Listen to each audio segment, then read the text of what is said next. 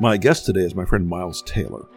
Miles was a former Trump administration official in the Department of Homeland Security. He was the chief of staff to the DHS. Miles, like many of us, reached a point where he decided he couldn't play that game anymore. In September of 2018, he wrote a New York Times op-ed called "I'm Part of the Resistance Inside the Trump Administration," anonymously, of course.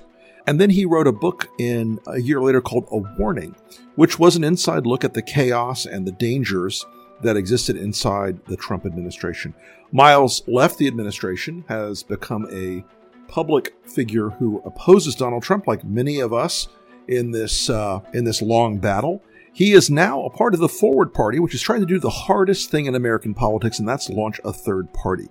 Today, we're going to talk with Miles about a little bit of his history with the administration, about where he sees the country headed, what the Forward Party is all about. There was also maintained what was called an enemies list. Democrats want Republicans dead. I could stand in the middle of Fifth Avenue and shoot somebody. The women with the least likelihood of getting pregnant are the ones most worried about having abortions. On January 6th of 2021, you had tens of thousands of people peacefully protesting. You're the president of the United States. You can declassify just by saying it's declassified.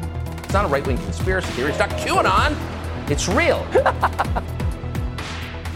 I'm Rick Wilson, and this is the Enemies List. Miles, tell us what you've been up to lately, and let's cover some of the festivities we've been experiencing the last couple weeks. Yeah, for sure, Rick. It's great to be with you. I also love listening to you. I think you've got the best radio voice. You really should read bedtime stories for people. So we may commission you to do that. Look, I've been up to a lot. I mean, right now I'm on this, what I call a quixotic odyssey, get out your dictionaries, to try to create more choice and competition in the American political system. Okay, a lot more specifically, we're trying to start a third party, and I co-founded something called Forward. And really what we want to do is go run genuinely independent candidates, especially in places that are not competitive. So think deep red districts where MAGA has a chokehold over an area of the country and where Democrats have no hope of beating an extremist. We want to go run a common sense principled leader to try to shake those districts up around the country. So really excited about that. We will have ballot access in about 20 U.S. states by the end of this year.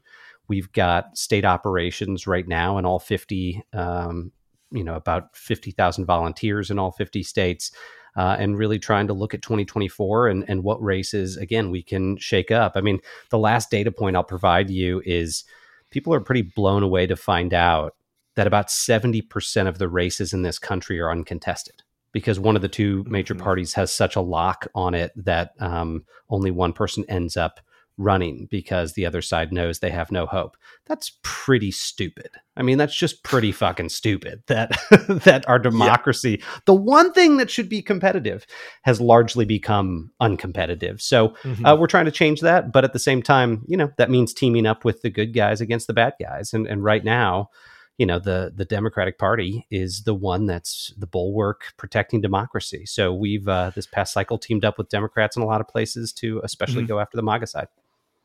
Well, that is one of the big challenges of a third party is making sure that you're targeting it in a way that doesn't advantage the side that wants to break democracy, that doesn't give, that doesn't split off and give moderate Republicans a place to run to if they should be voting for, a Democrat in a competitive seat like that. Because I think that's always been the sort of challenge of like, how do you make sure that if one side of the political equation right now in the Republican Party wants to basically break democracy, how do you not do more damage in that thing? So it sounds like you guys are trying to calibrate that in a way that meets that challenge.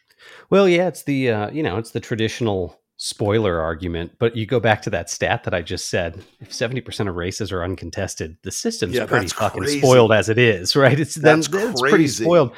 So, when it comes to the MAGA movement, ideally, we would attract a lot of middle of the road conservatives over to our cause and deprive the GOP of, the votes they need to have a MAGA supermajority. And we've been seeing that. I mean, we've been seeing disaffected Republicans come our direction in droves, but we're also seeing that with some disaffected Democrats. I mean, look, there are super, super blue districts that even the Democratic Party says, oh man, we got to get rid of some of these people and put some normal folks in. So hopefully we can be a tool in the Swiss Army knife of the pro-democracy movement to go, have a moderating influence on our republic.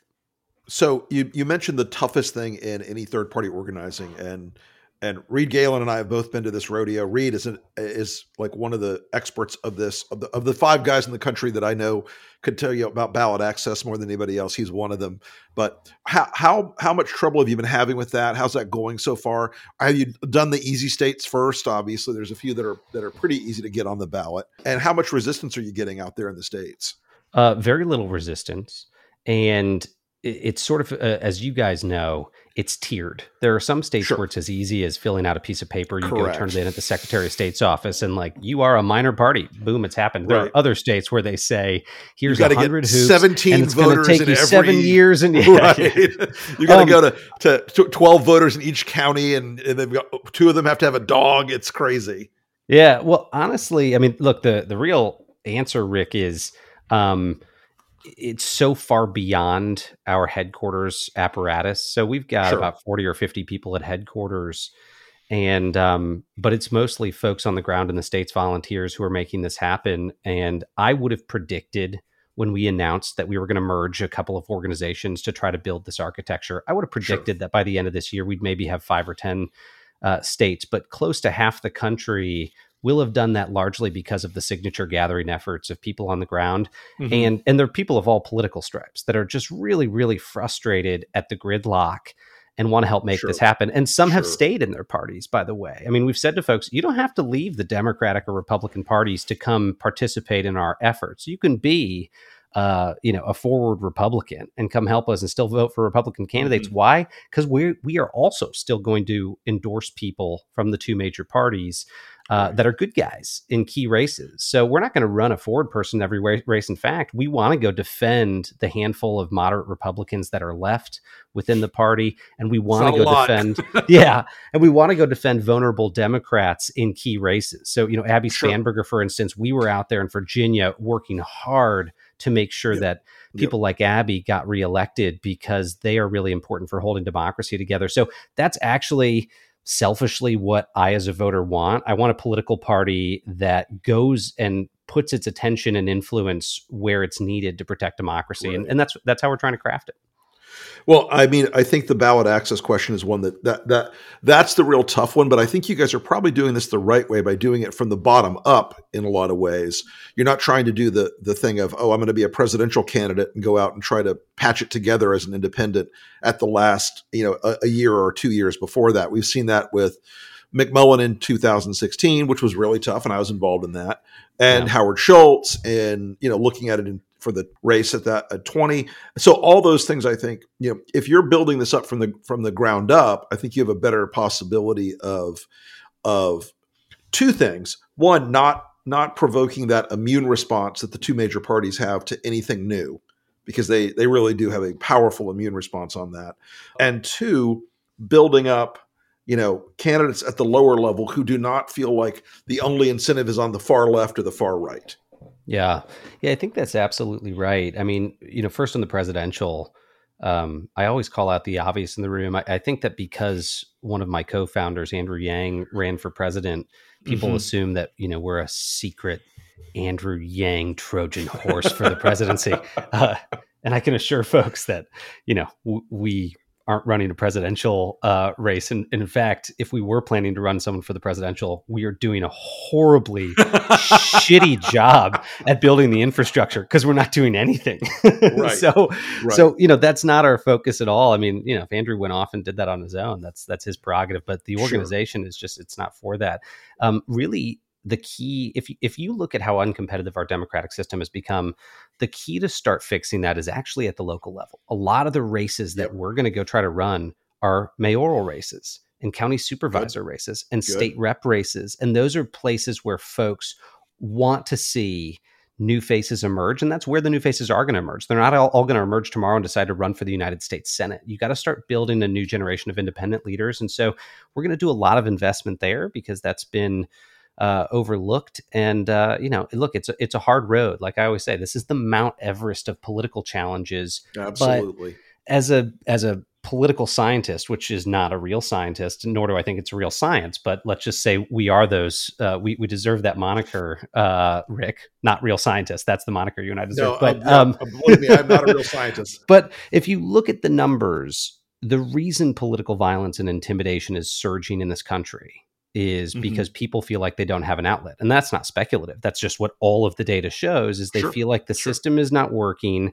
Therefore, you have to go around the system. And it's the same thing we see with political extremism in democratic countries all through the 20th century when that happens. And often that results in civil unrest. It can potentially result in civil war. So how do you arrest that development? You create new safety valves, pressure release valves for that energy. And it means you create more political choices. So, most of our other peers across the ocean have competitive multi-party democracies. And that means that when an extremist faction emerges, like a MAGA, it doesn't take over one of the two major parties. It starts its own little tiny party. And if it wants influence, it has to coalition with others and moderate its views. Right. So we're not there yet. And that's a multi-generational challenge, but we're hoping we can kick off that process. Okay. So in terms of when folks come to you and say, okay, we don't like what the Republicans here are doing, we don't like what the Democrats here are doing, and they ask you the hard question of new parties, what do you believe in? What is the structure? People tend to want in this country an ideological framework of some kind. They want to feel like, are you pro-life? Are you pro-choice? Are you individual liberty? Are you a strong guy? It's become a shorthand, a lazy shorthand, I grant you, but a shorthand in this country that, you can get people to describe their ideological takes in a few sentences for most Republicans and for most Democrats. How do you guys handle that answer when people say, what do you believe in? What's your underpinning philosophy? What are your policies? What are you after, at the end of the day? Well, there's a very real answer to that, and you have to have one because to your point, if you open a new big box store and you want to bring people in and they say, what do they sell? And you say, well, just show up and find out. People are not going to show up and find out. So this may sound overly simplistic, but because it is pretty simple, which is the slogan for this organization is not left, not right, forward. And that can be applied to every single issue, including the most controversial issues that the two major parties don't want to talk about or that candidates seize up. We're sort of unafraid to say that because the positions that we take on the key issues are the positions that the majority of Americans take. So abortion, scary issue. People don't want to talk about it. Well, guess what? A majority of Americans, 70+%, believe sort of in the Bill Clinton, characterization of abortion should be safe, legal, and rare, right? Like the majority of the country believes that. That's an easy position for a major party to take. Same thing with climate change. The extreme left says we've got to totally upend and re-architect the American economy. And the extreme right says climate change isn't even real. Well, the majority of Americans are somewhere in the middle. They're like, yeah, we got to do something about this. No, totally don't upend our lives. So issue for issue, we're sticking to that moniker and saying, we're going to try to represent that majority view. And it just so happens that the people who are exiting the two major parties are the ones that characterize themselves in that silent majority. So, half of the country now says they're political independents. They're not in either party. And that's the largest that number's ever been. And it's the largest it's ever been because they feel the least represented by the two major parties than at any other point in modern history. Yeah, I think the type of voters you're talking about are the same types that we've targeted at Lincoln for 3 years, which are the Bannon line voters. They tend to be independents who are behavioral Republicans. They tend to be more educated, slightly higher income Republicans. But there is a frustration growing that, and this is a frustration that both parties, have a responsibility for, that both parties have become this sort of like code worded only Burger King versus McDonald's fight. It's Coke versus Pepsi. And they don't feel like that there's an engagement at a level that is meaningful in their lives. And while there's an entertainment complex built up around pushing both those narratives, it's unsatisfactory with a lot of people, I think. Yeah, except and I think unlike you, I think that you've in got that an angle analogy, like, Coke did a really good job at remaining cool.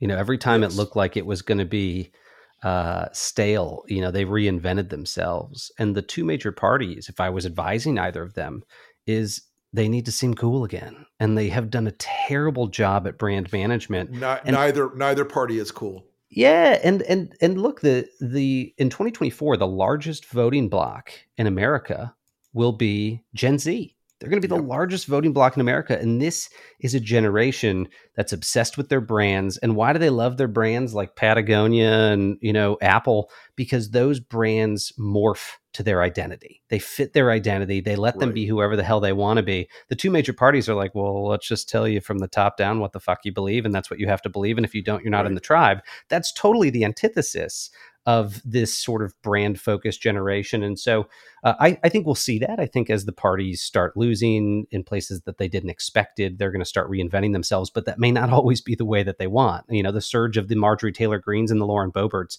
is not an anomaly. That is part and parcel of the GOP trying to reinvent itself to cater to extremes. Everybody's got a morning ritual. I know I do.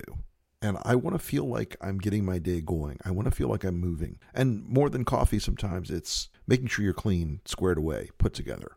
You can get your day started by upping your shave game with Harry's sleekest razor yet, the Craft Handle. I like to use it because I've got to shave this giant dome of mine every day. So I got to keep it shiny. I have a beard, but I keep my neck clean front and back, do all the miscellaneous trimming. And the new Craft Handle, it actually is a lot more precision, at least that I found, with the new grip. I really like it a lot. You'll be getting quality shaving for a really amazing price. For now, they're offering the Craft Handle starter set for $10. It's a $17 value, so this is something you really should try. And if you don't like it, it's on them, guys. They stand behind the product. They guarantee it. How can you get a hold of the Craft Handle, the latest, greatest from Harry's? It's simple. Get it delivered to your door for $10 at harrys.com/enemieslist. That's harrys.com/enemieslist. Their idea of reinvention is that they're going to go into this sort of transgressive entertainment space where they're going to be the loudest voice in the room. They're going to scream louder. They're going to cause more trouble. They're going to engage in the owning of the libs, the ritual bullshit of all that. And look, the squad on the other side it plays a similar, and I'm not a both sidesism guy. I'm really not. But I know as a former Republican strategist, every day that the squad is talking, it's a gift for the Republican Party to go out and say to the normies still in the GOP, hey, you may not be like Marjorie Taylor Greene or Matt Gaetz, but otherwise it's communism. Yeah. And we hear that a lot. We hear that a lot in our political dialogue where the idea, if you don't stick with the Republican tribe, the next thing that happens is, mandatory Sharia gay marriage and drag queen story hour in every preschool. It sounds like a wild TV show. I'd pitch that show. But yeah, we're the tribalism, the inertia of tribalism is probably your biggest opponent in this thing, rather than the states. Although I think you will find in some of the states on ballot access, their immune response when it kicks in, they will move heaven and earth to keep third parties off the ballot. To squash it, and they have in places. You've seen that in New York, where when Cuomo was governor, you had third parties that were trying to get on the ballot, and he squashed them. That'll happen in a lot of places, but I think at the end of the day, you mentioned tribalism. The founders had to confront this. 250 years ago, which was the ultimate conclusion was man by his very nature is rapacious and greedy and combative and tribal. And the only thing you can do is not try to get rid of tribalism, but pit it against itself. And in a sense, that's what creating new parties does, is it creates new tribes for people, and it limits the influence of the other tribes so that they have to cooperate to get things done, and they have to work in coalitions. My dream before I die would be to see that America has started to open the door to coalition government a little bit, so that you have, let's say breakaway Republican, rational Republicans teaming up with the Democrats in government. We were this close to seeing that during the Kevin McCarthy vote. But we had this in the past. We used to have conservative Democrats from the South and the Midwest, and we used to have liberal Republicans from the Northeast and the Northwest. And we used to have conservative Republicans from the Deep South and conservative Democrat. We used to have this, and frankly, it's way before your time. This is when Gingrich began the Conservative Opportunity Society back in the late 70s. Their idea was we're going to blow up everybody to our left. Who says that's before my time, Rick? Anyway, go ahead. But when face can also look like this if you're in your 40s and 50s, folks. Yes. Well, I am in my very, very as late in my 50s as I could possibly be right now. You got the heart of a 22-year-old man. It's the mileage. I you know what? I'm very blessed on certain things, and I have the energy level that I've always had. So I never get tired. But I will say this. I didn't mean to knock you off your point, Rick, but it's fun to do. Don't worry about it. But when those guys started this movement, it accelerated this idea that you had to have ideological purity. And I think that has made it harder for people to stay engaged in politics and harder for people to want to be involved in politics because you're told, if you want to be in this party, you got to believe all this crazy shit. Right now, if you want to be a Republican, you have to say January 6th was a tourist visit and Donald Trump is the legitimate president. Joe Biden cheated to win. You have to say that essentially. And I think that those shit tests that go on inside both parties now, but the Republican Party more particularly, it drives away a lot of potential expansion in the two parties. So that I think is a space where you guys can do some operating where a lot of these behavioral Republicans who are independent voters or non-party affiliated voters, but they're behaviorally Republicans. I think a lot of them are gettable with a center party that is more open to some ideological squish on either side of the equation. And just a party that's open to genuinely innovative and new and fresh ideas. There's just not a sense that anyone's willing to get creative in their thinking about the political process. And we're on the cusp of some absolutely brain-melting technological movements. The emergence of artificial intelligence, it's going to transform every single industry on the planet. Is government going to be ready to transform itself? You bet your ass it's not if the two-party system just stays in the crusty way it is. So we need to be innovative in our thinking about the political system to adapt to these massive societal changes that are coming. So hopefully we can play a role in that. But, I would stake out a different position than you a little bit on the both sidesism. I am a both sides, or not that both sides are equally as bad at the moment. Certainly my former party, the Republican Party, represents the greatest threat to democracy. I still very much believe that because it's been hijacked by an autocratic movement. But, very close friends at the highest levels in the Biden White House have said that they have a deep-seated fear that the far, far left will gobble up sane Democrats and that they're just on a time delay from what happened with the Republican Party. I hope they're wrong. But I think we have to be on guard from what we've seen in other democracies that, as you kind of hinted at, Rick, it's pretty consistent throughout history that you see an extremist movement emerge on one side. And the justification on the other side becomes, well, we've got to fight fire with fire. And then you see the situation spiral. We're not quite there yet, but that's certainly a possibility, especially if we see a savvier successor to Donald Trump emerge onto the scene and keep that MAGA movement unified. That is, I think, a really big danger. I think you're exactly right there. I mean, look, it's the Franz von Papen excuse. Hitler was bad. We knew he was bad. It was horrible. And we knew what was going to happen, but otherwise it was communism. And exactly. That idea that you have a hyper partisan response to an external threat ideologically is one thing, but in terms of philosophically, that's a space I think you guys can really operate in effectively, is to give people something where they don't feel like they have to be in one circus or the other. It's one of the things that drew people to the Lincoln Project, is that, we were a bunch of former Republicans and former conservatives who were just like, okay, we're not playing that game anymore. We're going to call balls and strikes. We're going to be real about what's going on. And while we didn't do a party building operation, it's certainly there were certainly people drawn to that movement. I think there are people drawn to an idea that you can have an America-centric set of political beliefs that aren't bound to one of the ideological signposts that are at the far edges of the horseshoe. Yeah. Well, you guys breathed really new life into coalition campaigning in 2020. I mean, I think in no small part, you all and the other disaffected Republicans really threw the election. Folks can argue otherwise, but it really, as but they would be wrong. Yeah, that's right. Which is really impressive. And I think it's really exciting to announce to your listeners today that Rick Wilson's joining the Forward Party. We'll see. Keep pitching. Are we able to announce that? Yeah. But to your point, are you on the ballot in Florida yet? We have submitted. Florida's a hard one.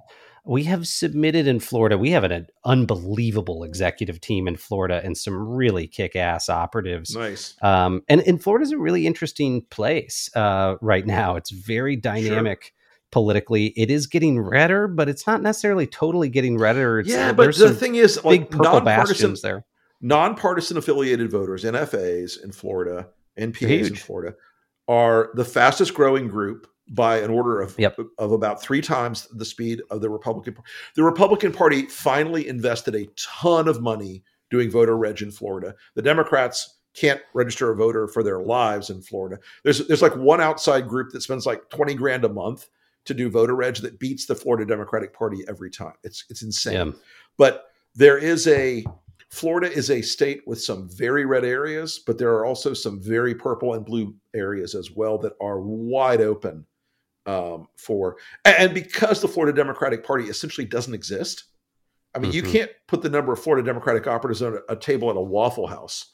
Because what worries me though is we are going to see. I don't think people are ready for how fast the political demographics are going to change. This whole future of work thing and remote work that we're dealing with, it's going to change it.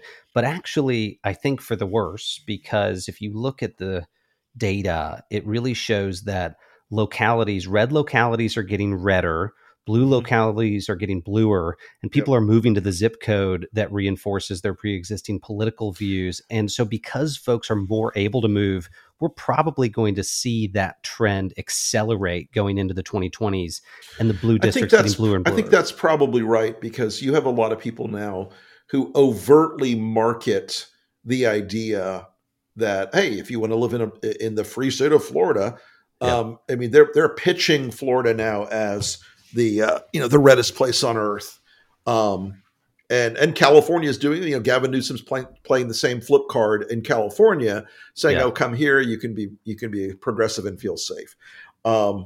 It's interesting when you say that. I asked I won't dime him out because I don't know if I can say this, but a big democracy figure who's putting out a book this year. I asked him about right-wing secessionist movements because there had been this poll last year that showed that 66% of Southern Republicans wanted to secede from the Union. 66%. How'd that work out last time? 2/3 of Southern Republicans want to secede. And so I was talking to him about it, and he said, in my sort of far out estimation, he goes, I actually think the first state where there could possibly be a successful secessionist movement would be California. And we talked about that for a little while, and it's so not where my head was at, but you could see a scenario. Imagine another Trump gets elected. The first state that would probably want to peace out would be California. Well, there's a scenario in California a few years ago where they were thinking about how do you draw California into 6 new states? Yeah. 3 Republican, 3 Democrat. But California is essentially the size of France in terms of GDP and population. It could easily pull this off.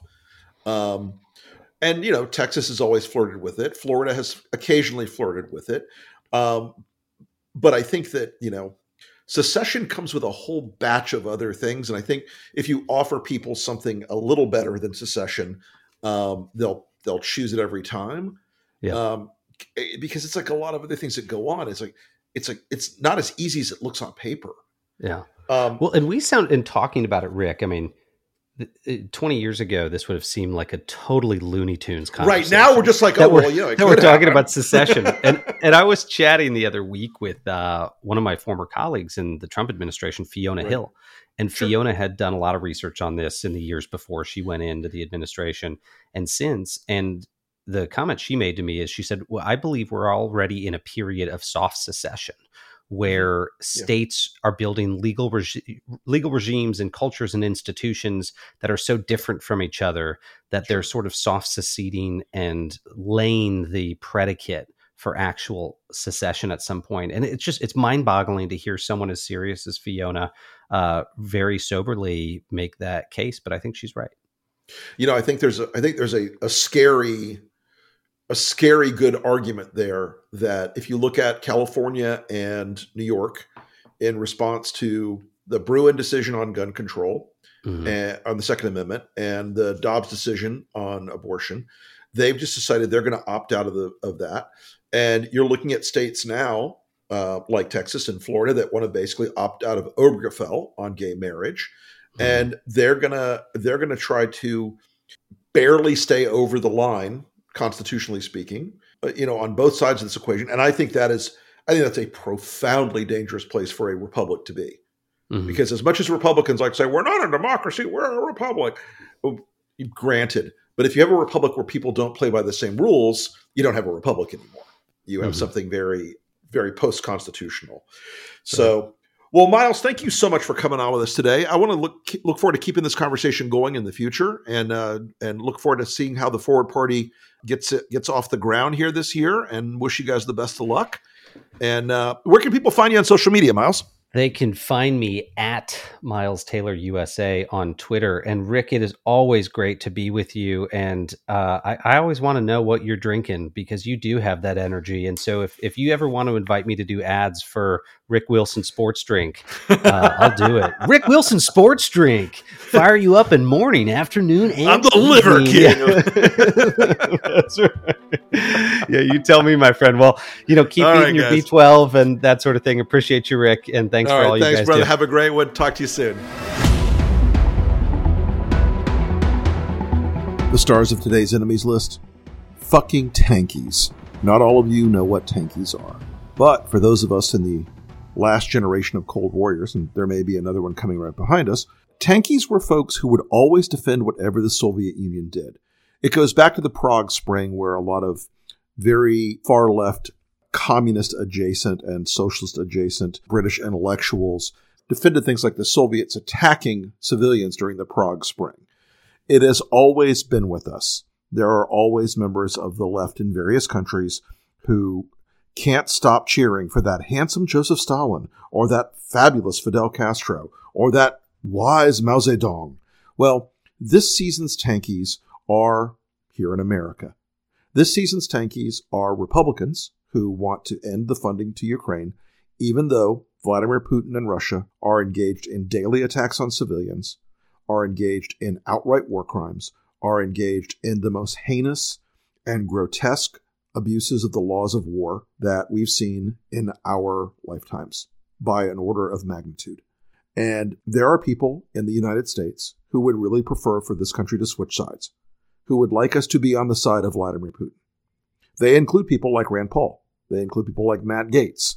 They include people like Andy Biggs and Paul Gosar. You'll be shocked to know that the same people that talk about America being weak in the world are the ones who want to bow down and flip sides in a just war fighting back against Russian aggression in Ukraine.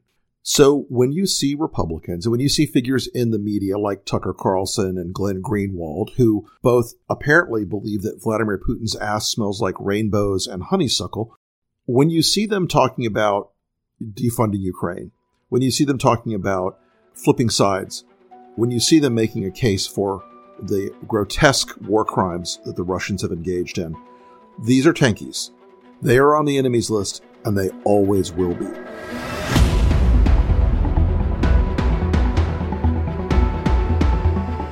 This has been the enemies list. And if you've been enraged or engaged or enlivened by this week's episode, let's do something about it. This podcast is part of Resolute Square, a new front in the war to preserve democracy. We were looking for a place to fight back against the MAGA media, and this is it. In addition to this podcast and many others, each week, Resolute Square members will sit down with me and other founders for an intimate meeting of the minds, talking about what's really going on behind the curtain of American politics and analyzing the minds and the motivations of the people that are shaping this country's future, good and bad. along with exclusive analysis and insight from our newsletters, which are anything but conventional wisdom. And yes, we'll also have merch to make the MAGA heads in your life furious, and more. Become a partner in this fight at resolutesquare.com/enemies. And folks, if you could like, subscribe, and rate the podcast, I would be enormously grateful. And I cannot tell you how grateful and how heartfelt your support has been for this podcast and for these conversations. And we look forward to many, many more. Thanks again.